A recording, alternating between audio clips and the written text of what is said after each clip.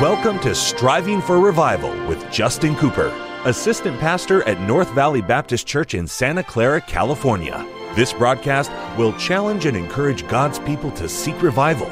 We pray you'll be blessed as you listen to Striving for Revival. Welcome to the Striving for Revival radio broadcast. This is Pastor Justin Cooper coming today from the KNVBC studio at the North Valley Baptist Church here in Santa Clara, California. What a privilege it is to have you join us for the broadcast today. And what an honor is mine to take the King James Bible and to share with you some eternal truth from the very Word of God. You know, I'm glad I can say that.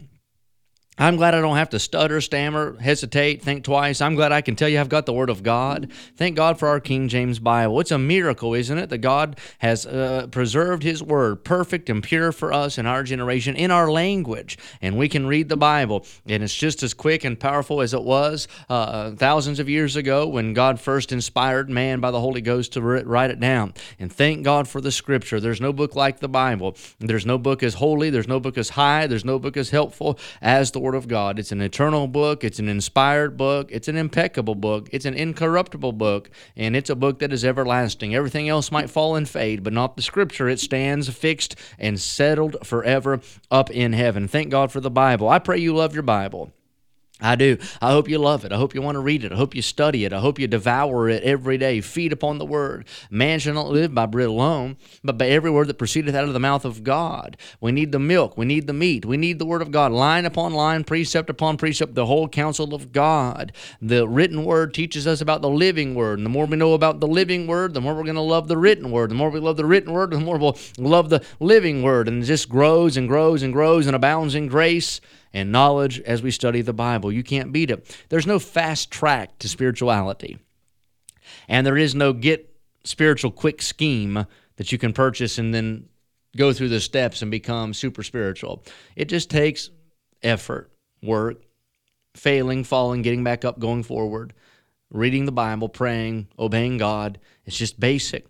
But that basic building block of reading the Bible, praying, doing the will of God, it will grow you into a spiritually mature person. I promise you it will. It just works, but it takes time. You got to devote yourself to it. And this broadcast, I pray, is a help to you as you study the Word of God. Now, we are in Acts 23.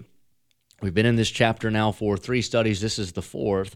And if you've missed any of the prior ones, you can get all of that on our podcast. Our podcast is for you. That's why we do it. All it is, we take all the studies from the radio and then put them on the podcast so that if you miss us on the radio, you can hear us anytime you have time via the podcast. The podcast is totally free, and it's on every podcast platform. If you'll type in Striving for Revival, you can become a follower of the podcast and get all of this content whenever you have the time to listen. And what I like about the podcast is sometimes when you hear me on the radio, you might be driving down the road or at work in a situation where you can't get out the Bible, follow along and take notes, whatever. But the podcast you can listen to when you have time, early in the morning, late in the evening, when you get a break at work. And then you can get your Bible out and follow along with me and see whether these things are so. And honestly, that is my desire. That's my heart, that you would just, you glean from the Scripture. I just want to be a help to you. But honestly, I'm not the authority. You're not the authority. The Word of God's the authority. And we need to study the Bible on our own. And I'm glad we can also study it together. Now, here in Acts 23, Paul has been imprisoned. He was before a council of Pharisees, Sadducees, and Roman soldiers. And that council didn't come together on a verdict because they were so divided over doctrine. The Sadducees and Pharisees began to fight like cats and dogs. The Pharisees believed the resurrection. The Sadducees denied the resurrection. And Paul brought it up and said, that's why I'm here today, because I preach the resurrection. So Paul's put in prison. But the Bible tells us that in the night the Lord visited Paul. Isn't that a blessing that the Lord came to where Paul was?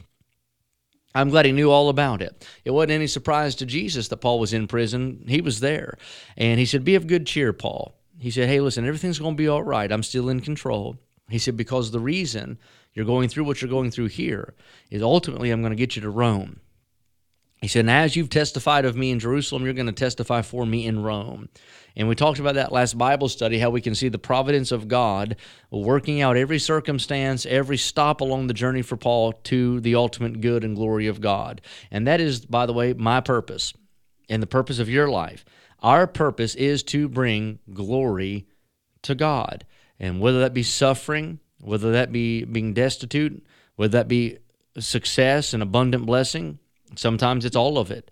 But whatever it is, God works all things together for good in the life of his children. And God will get the glory from it. And he tells Paul that. He said, don't worry, Paul. He said, you're going to go to Jerusalem and testify of me there. We talked about it last study. It told us that there was some 40 Jews that conspired together saying, we're not going to eat or drink till Paul's dead. They hated him so much that they were going to deny themselves food and water until they murdered the man. That's the insanity of jealousy, the insanity of envy, the insanity of bitterness. You will kill yourself if you don't get your bitterness taken care of. You're going to kill yourself if you don't deal with your envy and hatred. You've got to deal with it or it's going to kill you. And they say, we're not going to eat or drink till he's dead. We'll die of starvation or dehydration one, but we got to kill that man. But in our text today, we find out that, again, the devil's plot is thwarted. God is not going to let the devil win. Say amen right there. God's will is going to be accomplished. And let's pick up our reading here in verse 16. Here's what it said. When Paul's sister's son, so this is Paul's nephew, heard of their lying in wait, he went and entered into the castle and told Paul. So Paul's nephew hears the news that this band of Jews have bound themselves by oath to not eat or drink till they murder Paul. Paul hears it. Then Paul called one of the centurions unto him and said, bring this young man unto the chief captain, for he hath a certain thing to tell him. So he took him and brought him to the chief captain and said, Paul the prisoner called me unto him and prayed me to bring this young man unto thee, who hath, and let me turn my Bible page, who hath something to say unto thee. Then the chief captain took him by the hand and went with him aside privately and asked him, what is it that thou hast to tell me? And he said, the Jews have agreed to desire thee that thou wouldst bring down Paul tomorrow into the council, as though they would inquire somewhat of him more perfectly. But do not thou yield unto them, for there lie in wait for him of them more than 40 men, which have bound themselves with an oath that they will neither eat nor drink till they have killed him. And now are they ready, looking for a promise from thee. So the chief captain then let the young man depart and charged him, see thou tell no man that thou hast shown these things to me. This is a kinsman of Paul. And Paul mentions that in Romans 16:7, how he loved his kinsman. And this nephew of Paul hears this news, goes in and tells Paul, and now he's addressing the leadership of the Romans guards, the chief captain, so that this plan of these Jews that I mentioned can be dispelled and avoided.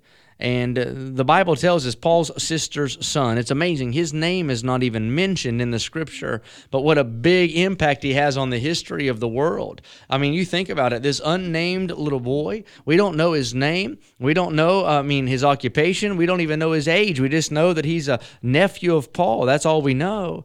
But had this boy not done what he did and not said what he said, it'd be a far different story. Let me encourage you and say this. You might feel like you're that kind of a player in the big scheme of things, that you're small, unknown, not really doing much that gets any kind of name recognition. But can I say it's those unknown people that serve in the shadows really that create church history?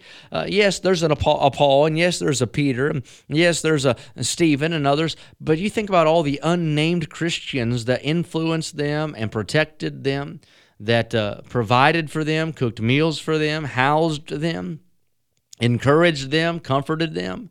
And can I say that is what it's like, the phrase, teamwork makes the dream work. Christianity, it's a team thing. It is not a solo effort. We pull together, we band together as the body of Christ, and every member of the body is important, whether it be a nephew of Paul or Paul himself. God used both right here to accomplish his will. And let me encourage you, you're making a difference no matter what your station is. It's a big deal to serve God, and thank you for all that you do. And I don't want you to get discouraged. You're unseen, unknown possibly, but making a difference. And thank God for that truth. And this boy makes a big difference in this story. So during the conversation, the Lord said to Paul, as thou hast testified of me in Jerusalem, he said, you're going to bear witness of me as well in Rome. So here it is. Now, we're getting ready to move on in the text, and Paul is ultimately going to be sent to Rome. But you think about that, Paul's going to get the opportunity to preach. Paul has God's word on it. And I like that, how God's going to uphold his promise. Though these men joined together, 40 of them, to murder Paul, the Lord had already promised, Paul, you're going to go to Rome. So it didn't matter what they schemed or what they planned or what they decided in their heart. God's word, he had already promised Paul's going to Rome. And we have an example in the scripture right here, how that God always keeps his promises. Whether he has to use Paul's nephew or any other means, Paul's been let down by a basket through a window. God's going to get Paul through to Rome. He keeps his word, and God's going to keep his word in my life and yours as well. You can depend on his promise.